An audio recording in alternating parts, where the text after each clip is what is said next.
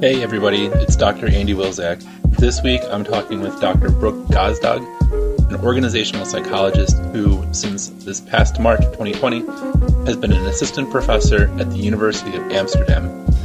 This is episode 34 of On Tenure Tracks.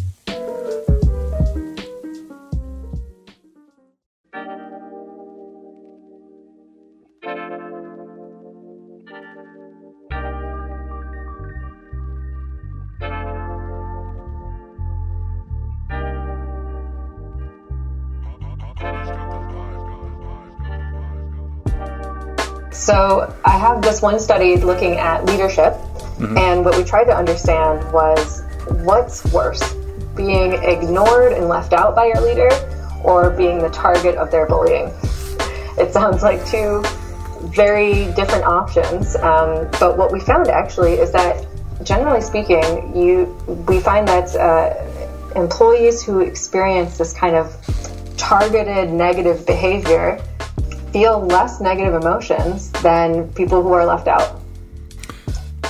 So that seems counterintuitive to me. Exactly. So why do you think that is? Like, what's going on there?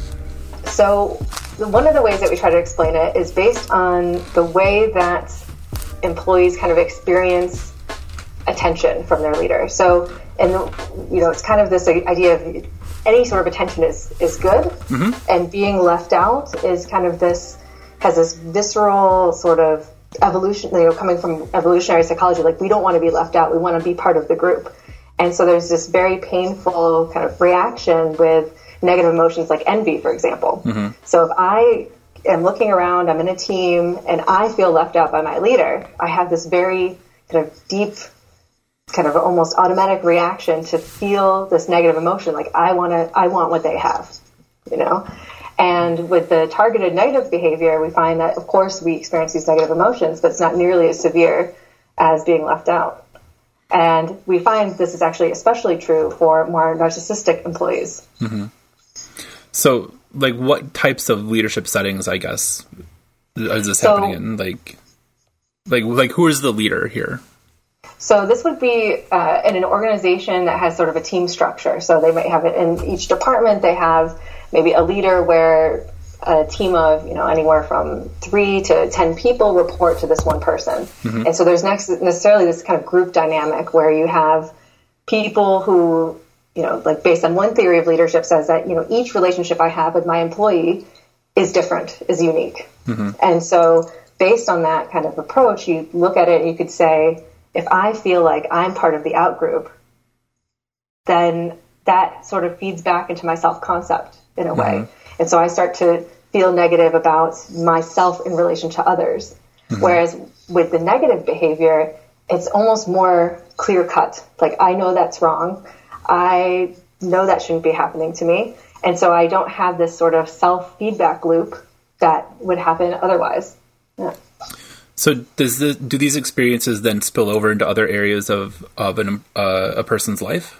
Like, so they're getting ignored at work, and then they go home from work, and then what happens to them? Well, so that's an interesting idea. I wish we did more spillover work like that. We tend to, so as organizational, like kind of behaviorists or psychologists, we focus a lot on what happens between those walls at work. But we did look at the implications for their behavior at work. So we found that actually it lowers their performance over time. Then even, if we measure and we ask them, hey, how is your relationship with your supervisor? And they're in one of these sort of out-group, being ignored sort of relationships, we find that later on these negative emotions actually predict lower performance 6 months later.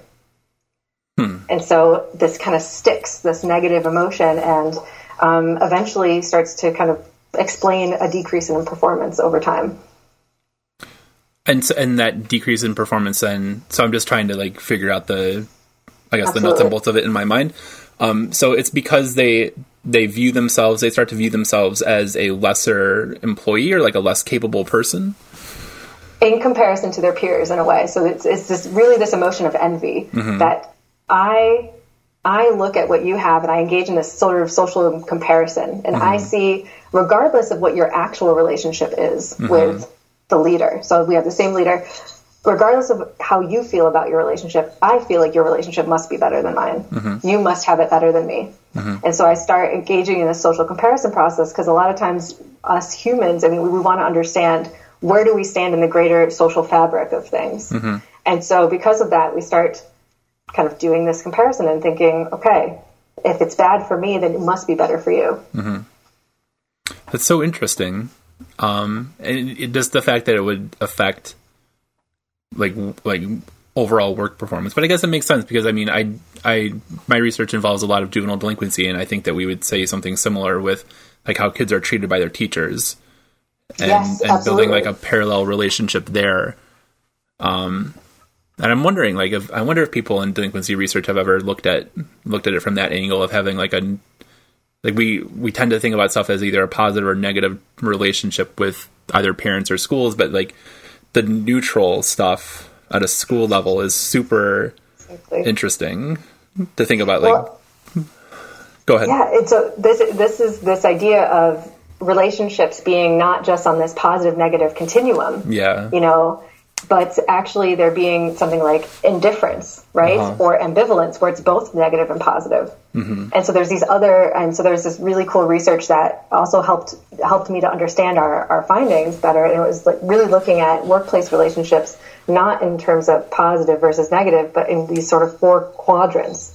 So it can be, you know, positive, it can be negative, it can be both positive and negative, and it can be kind of indifferent. Like, I don't really care, you know, you're in the out group. And so that's what we're seeing, is that being in that out group. And absolutely, I can imagine in a classroom setting. That would feel the same. And it would probably affect the students the same. Has your work ever looked at it from a leadership perspective? Like, I'm wondering if like the converse of this is true. Like, so I'm either an employer or like middle management or something. So I have people working under me, and I'm trying to figure out if I'm a good boss, and I have an employee who's just constantly a jerk. and I'm not like, so like, can the opposite thing be true? Like, can my leadership ability be affected negatively if I think that my employees hate me? Well, so it's interesting.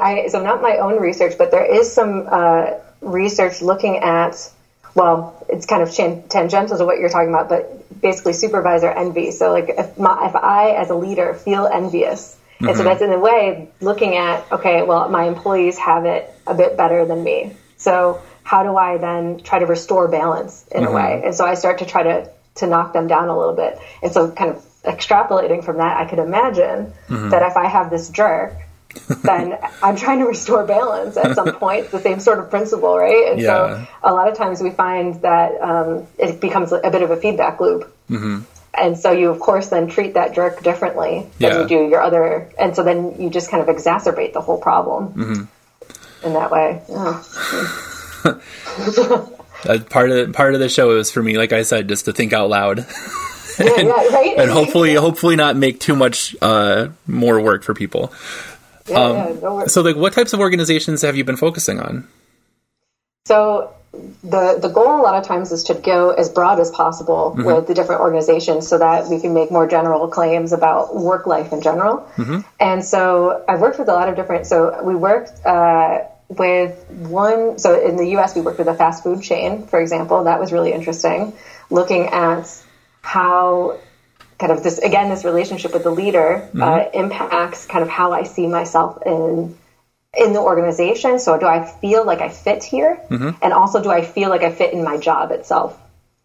And so again, we find that that leaders play a really critical role in that, even in that context. So the previous study was run at a university, actually, who had these, huge departments, and this is, all the administrative support. And so it's interesting to see that across these contexts, it's the same. The leader has this huge impact. And then I've done kind of broad panels looking at anybody who has work experience. And so for some of my research on negotiations, we actually asked people, recruited people who were professional negotiators and tried to capture their experiences then as well. So try to go as broad as possible.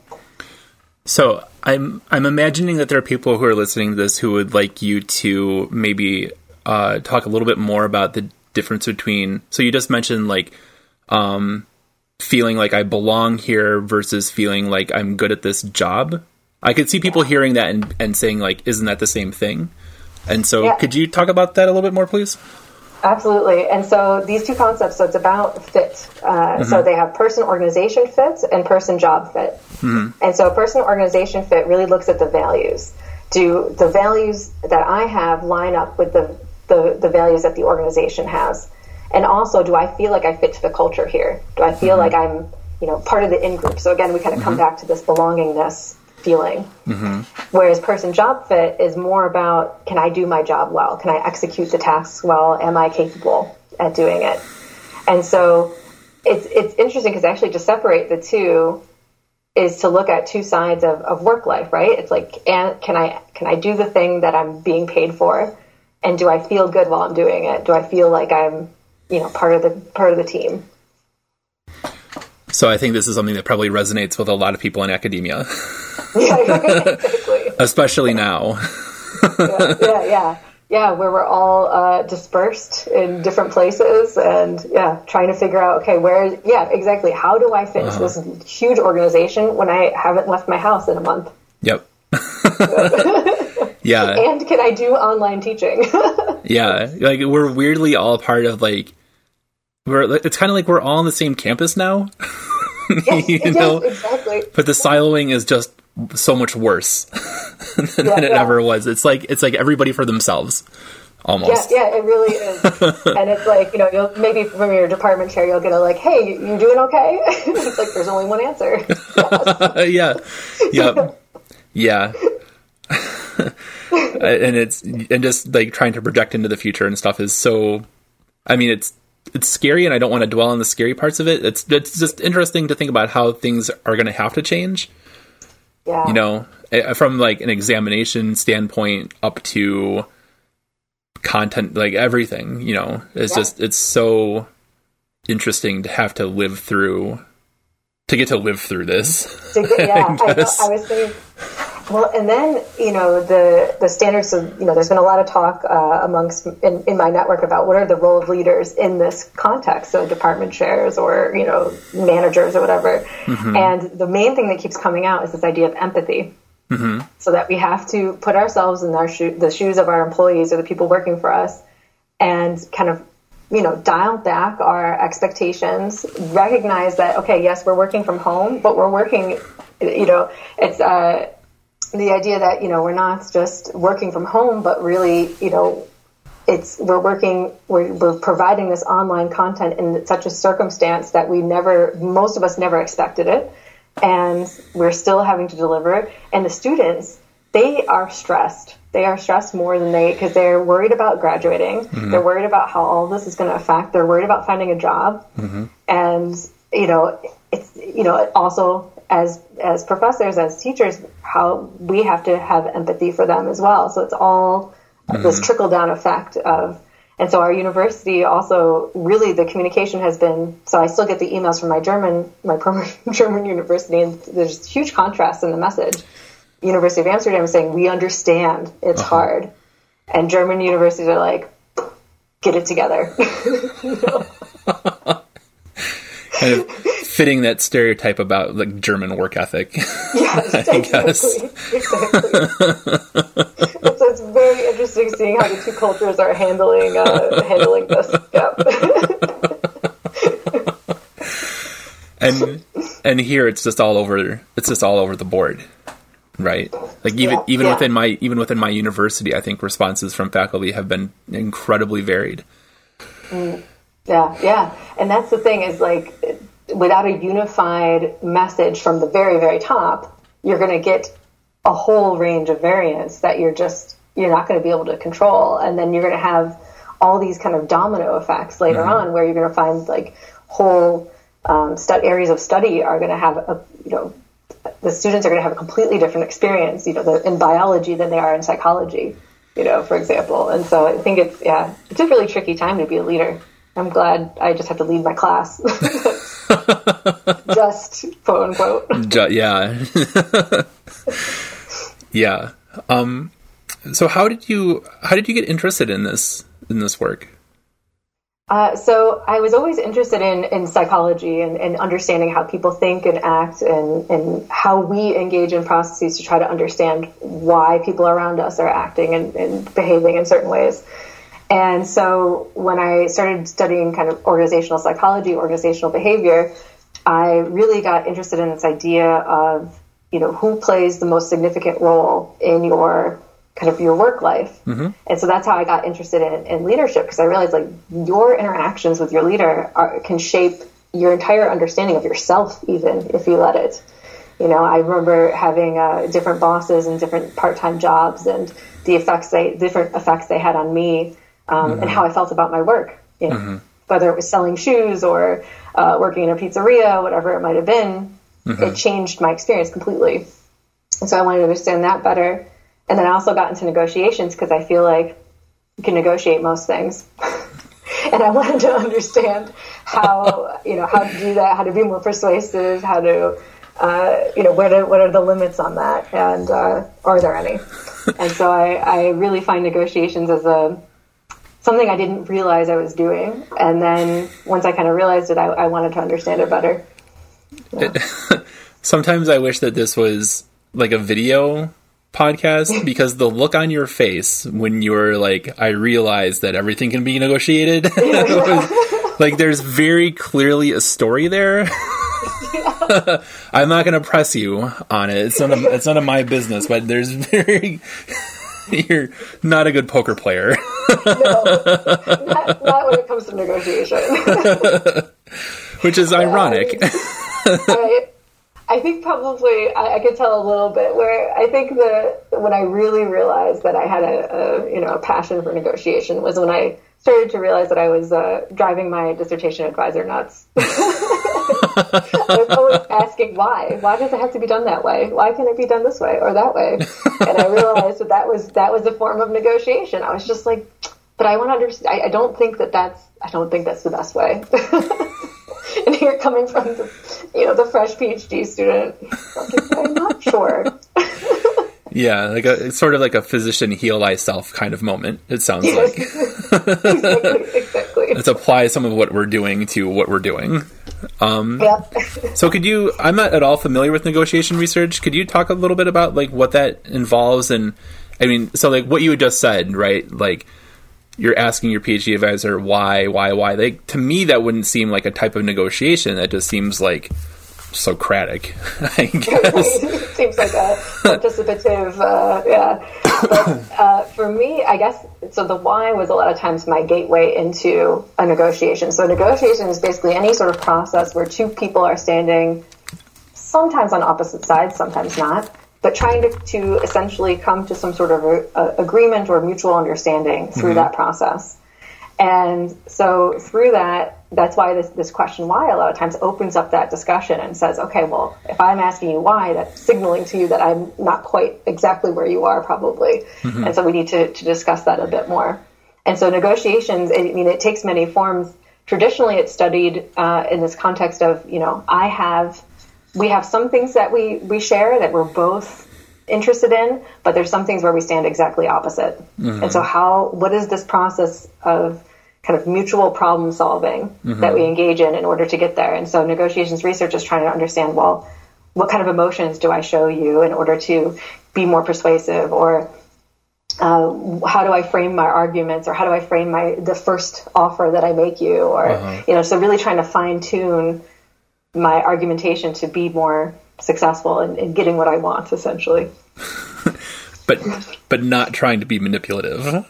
Yes, exactly. So this always comes up whenever I talk about persuasion or social influence. I'm sorry, because I can see people thinking of it as like a very cynical type of thing, and really what you're talking about is like mediation and conflict resolution type of stuff. Joint problem solving. Yeah. Exactly. Yeah. But it is, in a way, as humans, we're always trying to process information as quickly as possible. And so a lot of times with negotiations or with social persuasion, I want to figure out what are the magic words that I can say to you to kind of unlock your understanding of my side. And so a lot of times that's more more positive framing of what we're talking about. Yeah. Figure out ways to get our perspective, like get you to understand or appreciate my perspective or my point of view. Sometimes that can be absolutely part of it. Other times it's a lot of it's about kind of generating this space where you can tell me what you want and I can tell you what I want, and we talk through it. And so I might not always get exactly what I want, but and that's where we talk a lot about preparation going into negotiation, where I have to know what my deal breakers are, my must-haves, the things that I'm willing to let go and everything, because that's what this process is all about, getting those things out there and then putting it together kind of like a puzzle and being like, okay, how can we come out of this? And this is a lot of times, of course, assuming we can come, we don't stand so far apart. And so this is not, kind of a hostage negotiation situation, but rather, negotiating with your supervisor or your colleagues or your partner or your children, whatever it might be. And so this idea of, okay, how do I create this space where we can work on this together? Yeah.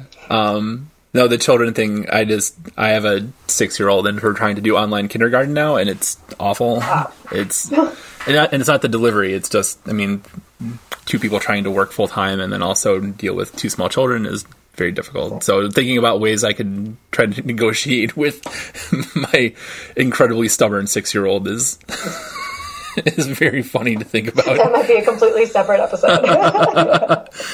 Yeah, just have her on just to talk. She would just say hi and leave.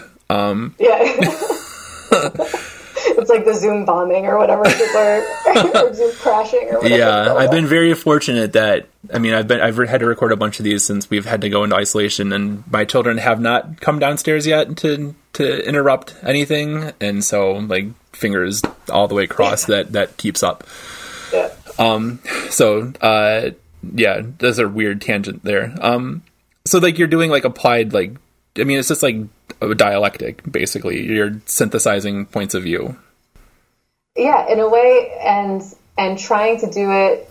So a lot of times people shy away from negotiations because they think, okay, if I really say what I want, I'm going to break this relationship somehow. So I can't have both what I want and have a relationship. But actually, a lot of times, relationships are strengthened through negotiation because I'm able to say what I want and you're able to tell me, and we can build that kind of mutual understanding, even if we don't come to an agreement. I can still work out. And what's interesting about that is kind of my last branch of research is looking at gender. And so one of the other things I wanted to understand was, well, what happens? Why is it that we see women negotiating less frequently on their own behalves? And so this is a lot of times, can be circled back to gender stereotypes, not just the ones that their negotiation partner have of them, but also the ones that they internalize of themselves.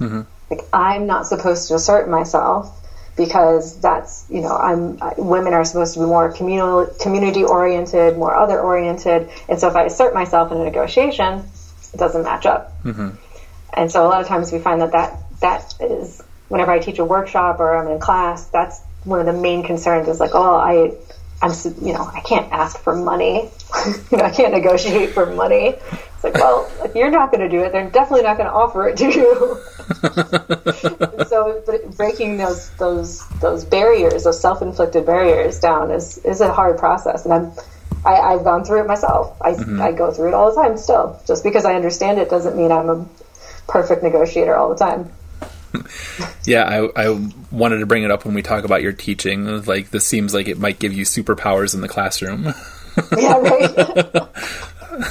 I wish. No, but I think what's been interesting about teaching online is I opened an open discussion forum where I was like, your questions, any questions you have that's not answered by the syllabus, which of course half the answers are also in the syllabus, what they ask, but that's fine. And so I knew I was opening myself up to, complaints or negative comments, and that did actually happen recently. And exactly, kind of in a negotiation, somebody comes forward and they put their demands, right? They say their positions, they say their interests, and do you have a chance to react? Mm-hmm. And so that's one good thing about this delayed reaction. I could have my first reaction where I was annoyed, and then I could calm down and think, okay, well, what do I want out of this interaction? Yeah. And so that I reframed it. I said, thank you for this question. This gives me a chance to tell you exactly what I was thinking when I listed, when I structured the course this way. Mm-hmm. And so that I went in and did that. And so I think it's important to remember in any sort of conflict or negotiation situation is that you have to remember what you want to get out of it too. Mm-hmm. So somebody can come in and make all these demands, but you have to, stay level-headed enough or know what works for you. Taking a couple seconds before you respond, that can work wonders. Yeah. And yeah, just in general, I think people are, what's the word I'm looking for? They think that time is moving faster than it is when they have to come up with reactions. And so, I tell students that all the time when they have to do like presentations and stuff, like you don't have to respond the nanosecond that somebody stops speaking to you. It's okay to take like a breath and collect your thoughts. Even when you're talking, it's okay to take a breath. Nobody's going to perceive it as like, oh my God, they've been standing there silently for 10 minutes and this is uncomfortable. Yeah. Just it's not how it works. And that few seconds of time is really going to help you. Absolutely. So, tell me about, like what types of classes do you teach? Like, how do you bring your research on negotiation and leadership into the classroom? So I end up kind of doing a variety of different things. So we have so previously at the University of Munich, I was teaching kind of a basics in organizational psychology type of class. And so I always find that negotiations is a perfect context for a lot of different areas. So for example, decision making, also very relevant for negotiations culture, very relevant. How do I present arguments in China versus in the U.S. And it could be very different, or how I frame our interactions. Do I who do I have to negotiate with, or especially diversity as well. And so I do kind of these foundational, and then I integrate sometimes especially this understanding of the role of gender and leadership and negotiation, and other forms of diversity like age and race. But I really think it's important to have these real. So I'm in the business school, and the idea that students graduate without a negotiation class, I find kind of irresponsible at some point. And so I really try to integrate that. And leadership is, of course, a huge piece of that. And so one thing I always want to make sure when I'm teaching about leadership is giving this idea that leaders can be. It's such a broad definition. We can look at people like Greta Thunberg. And she's a leader, right? And we can look at people who are formal leaders and say they're not a leader. I won't name names, but the idea that just because you're put into a position, whether promoted up there or assigned or elected, leadership is a broader concept than that. And so I hope that the students can also see themselves in some sort of leadership role in their own lives as well, and redefine it for themselves. Do students have an idea of what leadership even means when they come into class, or is this something that you find yourself having to define a lot? Or well, so that's a really good question, because I think they come in with a lot of preconceived notions about leadership as management. So we distinguish between those two often in teaching. And so management a lot of times is assigning tasks, making sure those tasks are completed, kind of a transactional sort of situation setup. But with leadership, it can be more about vision, more about communication. As I talked about earlier, this idea of empathy. So how do I understand the whole situation, not just what I'm trying to get out of it? And so leadership tends to be a kind of a broader range of possibilities than what they think it is when they first come in. And so then, sometimes people would be like, well, Greta can't be a leader. But it's like, well, she stood out there by herself by the sign. A year later, look at where she is. How is that not leadership? And so then it is an interesting debate. And yeah, she's been more of a leader than some other people. I appreciate the reserve. You don't have to be reserved. Although, I mean, I understand why. So, I mean, do you use Greta as an example in your classes? Yep. And I like her because she's got so many different kind of diverse aspects to her, right? I mean, she talks openly about having autism. She has, really one goal, which is to, impart change in the world. Mm-hmm. It's not about her. Like, there's no ego involved mm-hmm. in it. She leads by example. So she says one thing and she does exactly what she says, right? So mm-hmm. that lines up. And so I think, she gives me a lot of kind of substance to draw on mm-hmm. when talking about leadership, and she's a little girl, a young woman.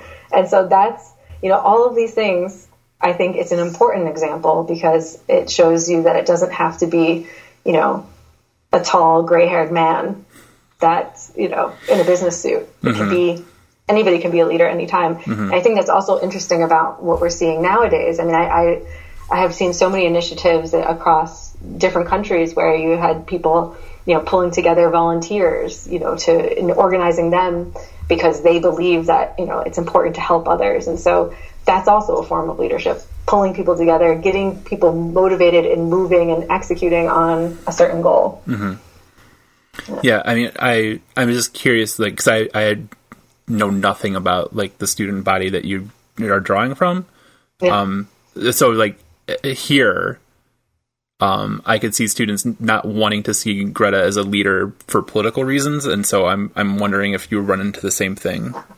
See, I think that's one thing that I'm a bit fortunate with being based in Europe and mm-hmm. having her from, a neighboring country mm-hmm. is that I think there's a lot more, they see her more as a peer mm-hmm. because they have more in common with her. I mean, I'm also, I've been living in Germany and I just moved to the Netherlands and this idea of, focus on the environment. And so there's a lot of common values that are there amongst the kids, the mm-hmm. students.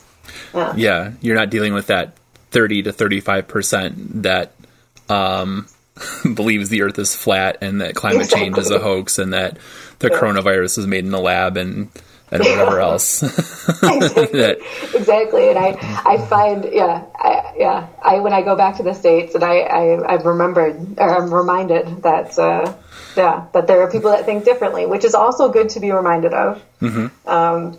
But I do find that I'm quite lucky with, where I've ended up and being with a lot of like-minded people. Mm-hmm. Although when I do teach leadership, I had to eventually outlaw using Donald Trump as an example. I was like, I can't listen anymore. I don't want to hear it. And maybe you're shooting yourself in the foot there because you're now eliminating such like primetime television meltdowns that he's been having. We just spend the whole class watching clips. Yeah. Yup. Yeah. I mean, whenever this is all over, just like editing a montage together set against like some type of, in my mind, it's like the Sarah McLachlan, like adopt a puppy music of just him like, and I don't say this. Into chaos. Yes, yeah. I was going to say degrading, but I'm not trying to sound like I'm trying to insult people with mental health concerns or anything like that. But certainly, like seeing him go from this is all a hoax to screaming in front of his own campaign ad, like the sad adopt a puppy music in the background is. Yeah. I think that's key. That's essential to getting it right. Well, yep. And I think it's interesting because as you were talking, this idea of the screaming and kind of coming back to this original study about this negative leadership behavior. Whenever I teach leadership, so he comes up nowadays. Mm-hmm. But what also used to come up is Steve Jobs, and everybody like, oh, Steve Jobs, great leader, visionary mm-hmm. leader, and they list all these positive things. And then I ask the room, who in this room would have liked to work directly for Steve Jobs? Mm-hmm. How many hands do you think go up? None. Really? Nobody would want to lift that on the day-to-day. Maybe one or two, thick-skinned students will raise their hands. But this idea of having such a tyrant to work for, I mean, that's tough to get up every day and go into work and go, all right, I'm going to get my next big idea shot down and deal with that. But it's very interesting because he's idealized as a great leader, and that's true. It's also true. Both are true. We're talking about Steve Jobs. Steve Jobs, okay. yeah. Just making sure. Just trying to hold on to that thread. Yeah, I guess I didn't know that Steve Jobs was a tyrant. Yeah, so he would really, he was visionary and he was very passionate, and so sometimes he wouldn't be very patient, and it would be a bit explosive with his reactions, and so that's I didn't witness it personally, obviously, but some of his biographies and different stories you would hear, he was difficult to work with directly. Yeah. That's an interesting contrast to Apple, which I also find difficult to work with. That's a lame joke, but I couldn't stop myself. It was coming out, and what was I going to ask? Oh yeah, I showed some students a few clips of John Kennedy last semester. Yeah, and. I think so. Part of it was the first Kennedy-Nixon debate, and I think I showed maybe part of his inaugural address first and something. And the students were just like flabbergasted, and even I was too briefly like. In part because the problems that he was talking about were still problems that exist in the U.S. today, and so that was a little disheartening. But then, like. Wow, we used to have John Kennedy, and now we don't. We don't. It's a true statement. Yeah. Well, and that's the thing is that leaders can have, again, even from such a far reach, they can have this huge impact on how you feel.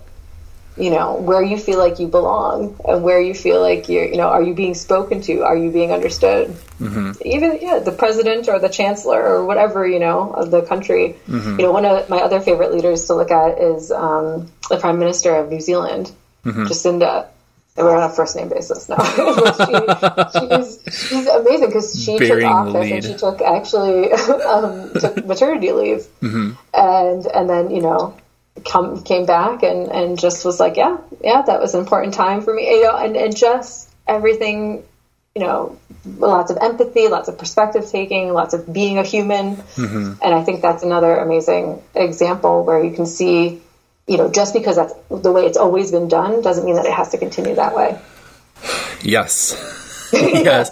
Amen. Yes. That is like, I've experienced joy now when I hear other people say that, because I find myself like almost not screaming, but like shouting from the rooftop someday. I mean, especially in class. I recorded 2 lectures today about policy and just saying like your degree allows you to come up with creative solutions, and just because things have always been done this way does not mean that you need to continue doing it. And certainly obviously the problems that people tried to solve haven't been solved, and so come up with something new.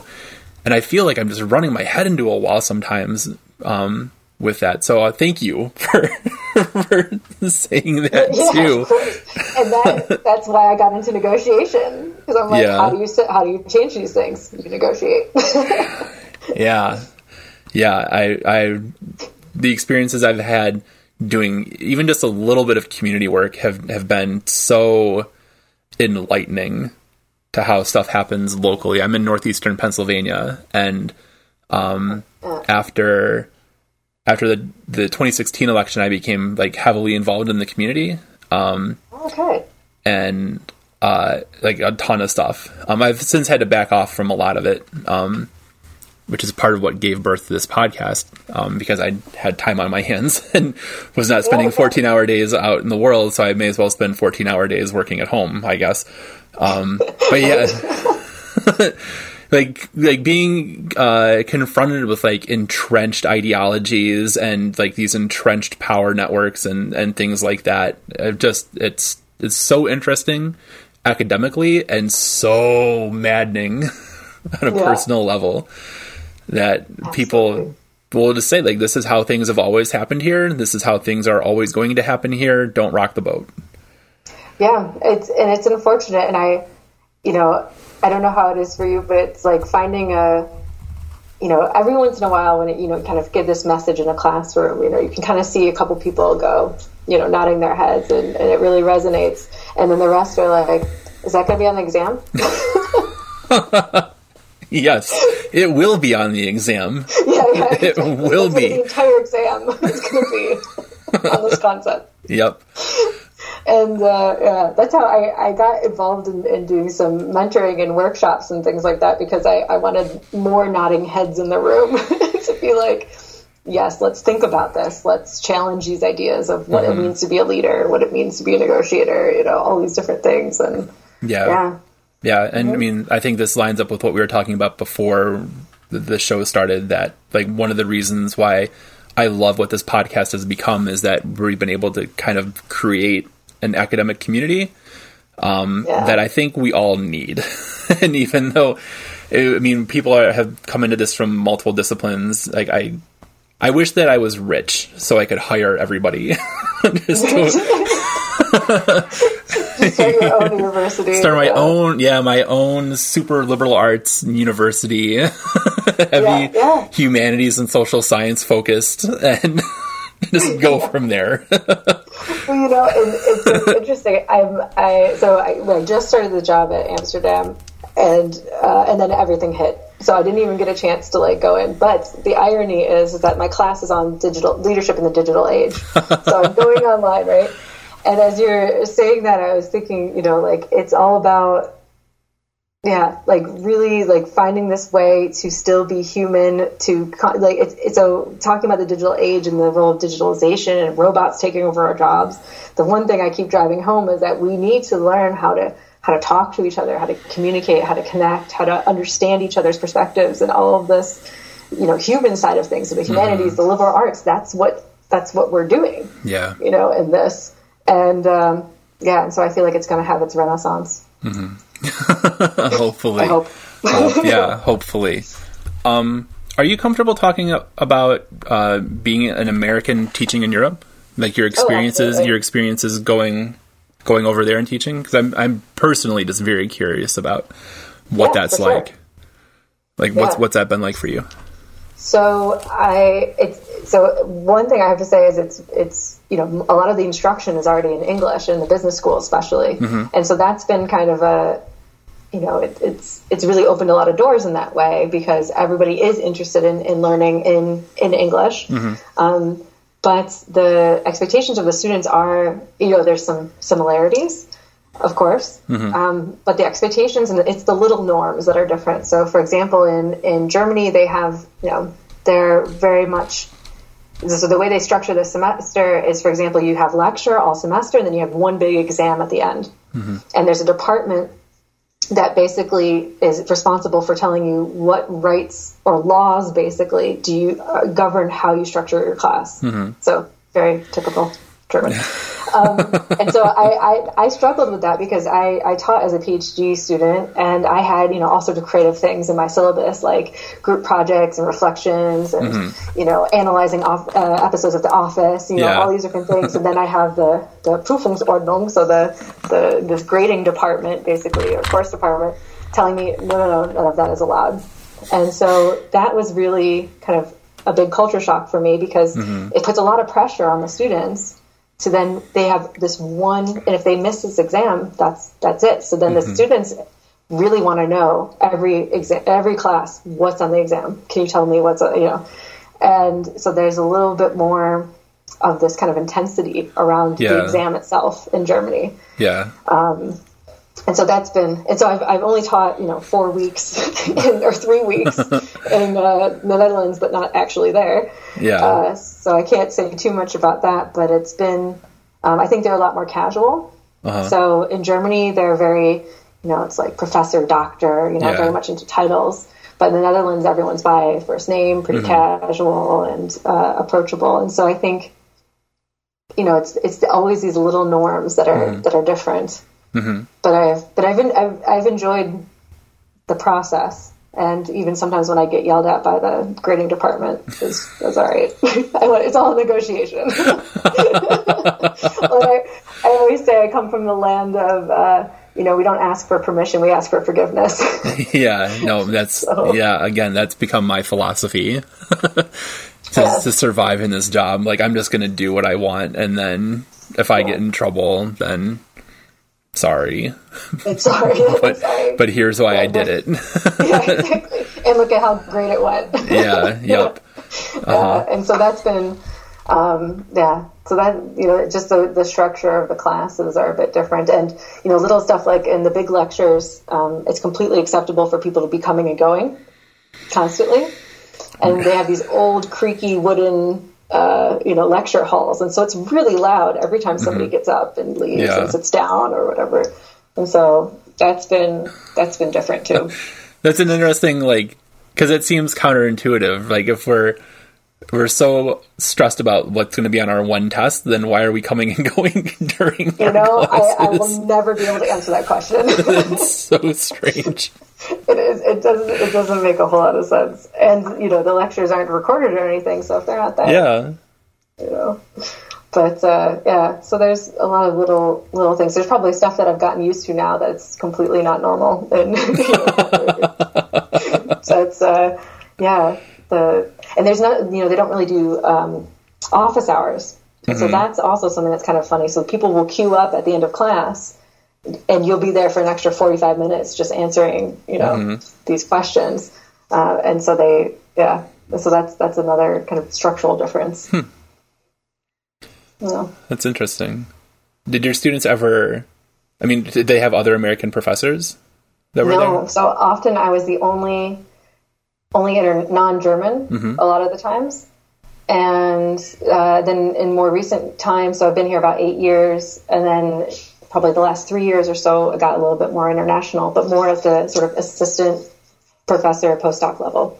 That's probably actually the biggest difference of working in Germany is they have these institute structures. And so there's a head professor who sits at the top, and then they have some assistant profs maybe, and some postdocs, and then some PhD students, and some research assistants. And it's like this, very hierarchical unit. And then you structure your teaching offerings. And so you as an institute offer, so if I'm at the Institute for, leadership, then I'm offering classes on leadership, and I'm constructing them myself, and I'm booking the rooms myself, and I'm, dealing with enrollments for the students myself. It's like this very self-contained unit.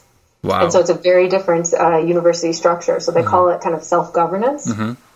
And so the idea is that the professors lead the university as their own, they're like little enterprises. How does tenure work there?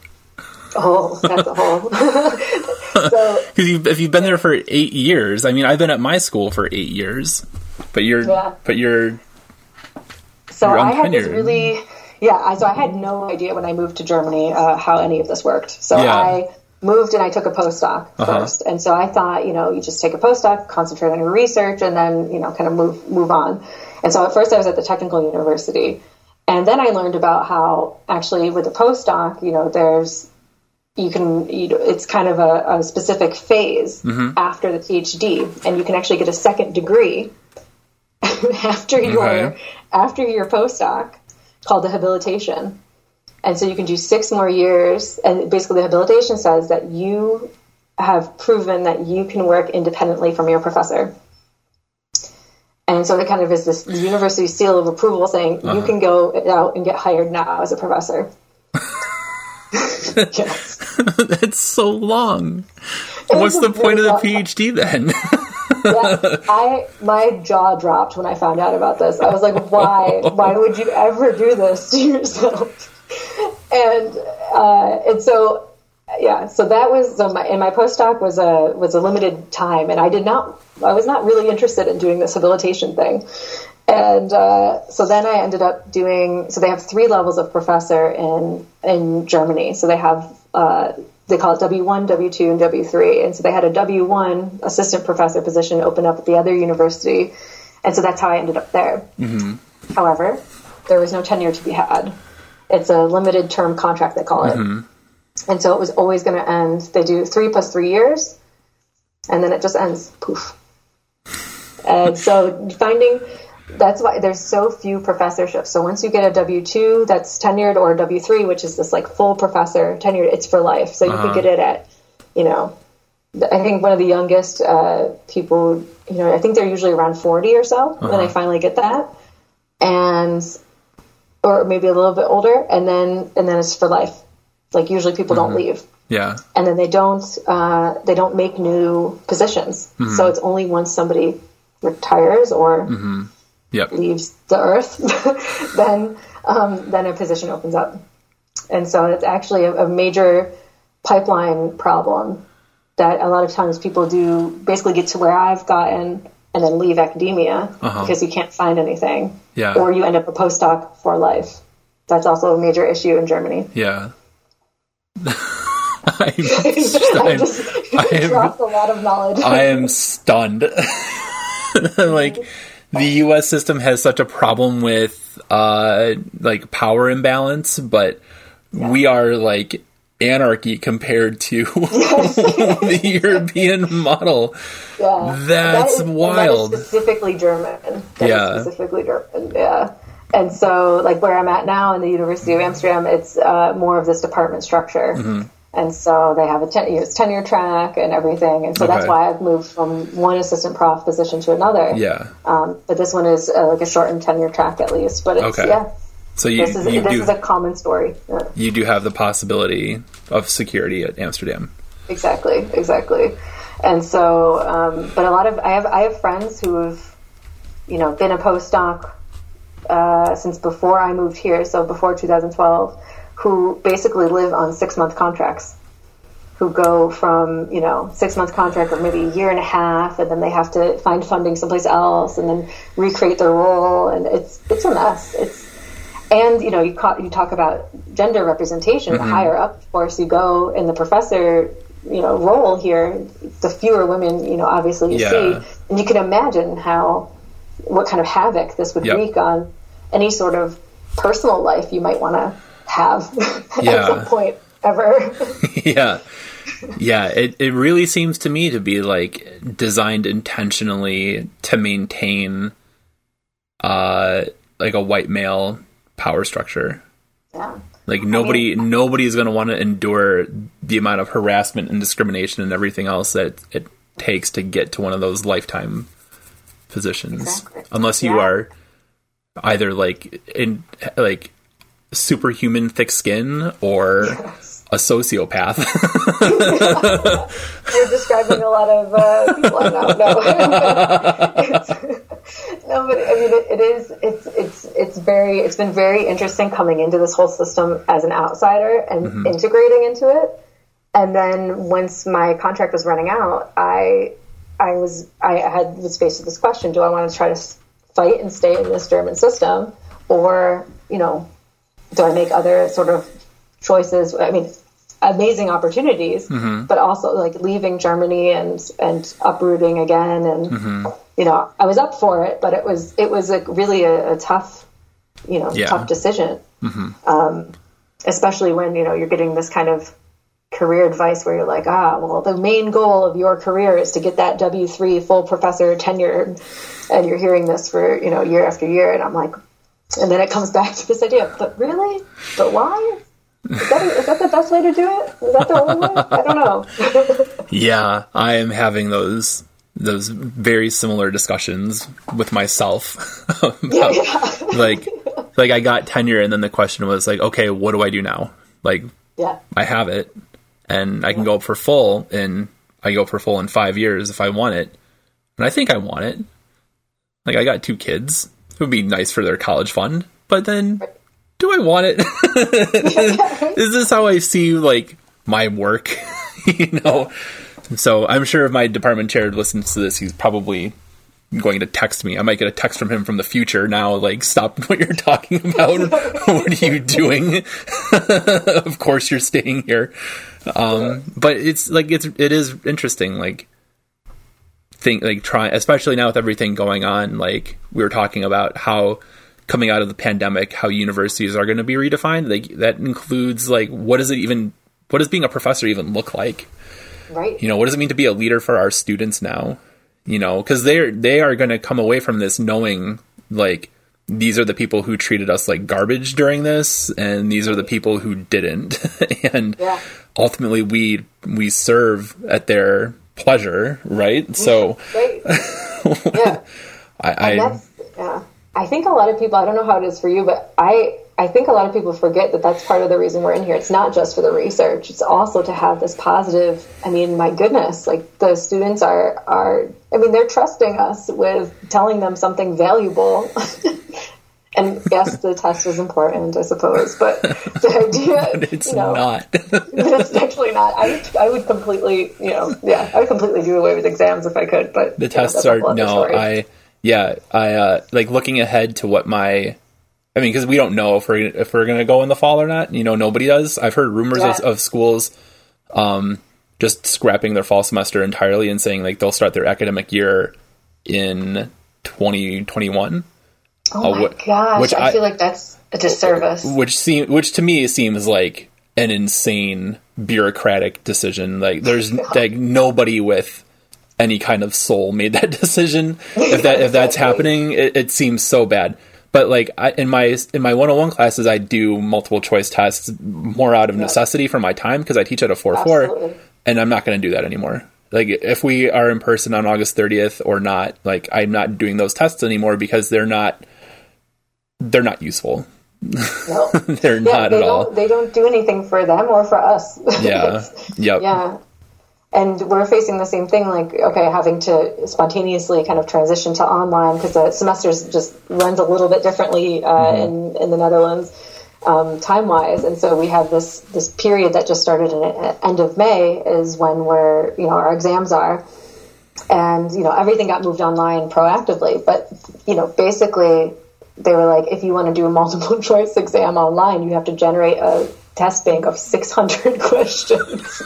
And I was like, I think I will just quit before I will do that.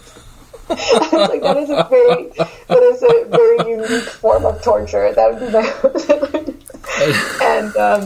and I was like, essay exam, fine, I'll do it for 400 kids, fine, I'll do it. And I'm like, I'd rather do that. Like 600, I think, yeah, no. But it's interesting how, it's like the exam is so important that we're coming up with these absurd ideas. 600. I don't think in my life I've made that many questions. No. How many are just variations on the same question? I don't know. Yeah. You said that. I remembered a class I had years ago, and they were bugging me for a study guide for it was a blue book, like, essay test. Like, Dr. Wilczek, we need a study guide. We need a study guide. And I just lost my temper, and I gave them a study guide with like 40 questions, but a lot of them were like stupid questions. like what's the weather, or like stuff like that. Like, and I was just so frustrated with them in that moment. Like, fine, you want a study guide? Here's your flippin' study guide. Deal with it. And they were just like, thank you, I guess. Like, you don't need a study guide. Just, whatever. Just be in class and talk a little bit. You don't have to talk to me. You can talk to each other, like the group time or whatever. But it's just, it's tough because I feel for them too. I remember I put myself under a lot of pressure, but it's so unfortunate, especially when you're doing something that's really, when you're teaching them something that like can affect how they see the world and understand themselves, and it's like reducing that to a multiple choice question is just painful. Yeah. Yep. Yeah, and I don't like those, I guess, to bring it back, to start wrapping things up, I don't like the negotiations on my time. Like, I have so much work time and so much home time, and try to maximize that work part of the work-life balance. And then having to have these like cynical discussions about like, okay, something has to suffer somewhere. So it's going to be, you guys get a test that is ultimately not beneficial at all, which is kind of gross. Like, yeah, I know, but it's we're all just doing the best we can. And that's one thing, when I do teach classes on negotiation, I really set myself up for trouble because then all the students think, oh, well, she enjoys this. Yeah. No. Like so you're once you leave, do this. Not to me. Yeah, like you're a wizened old chess master. Yeah, right, exactly. Just waiting for some new move to be played. I'm like, don't misread the situation. That's wonderful. We're going to stop it there. I have to do Zoom office hours now for my students, or else we could be talking for another hour, I'm sure. Thank you. This was super fun. Thank you so much for doing this. Yeah. Thanks for organizing and for having this mission. I think it's really cool. And let me know if there's anything else I can do.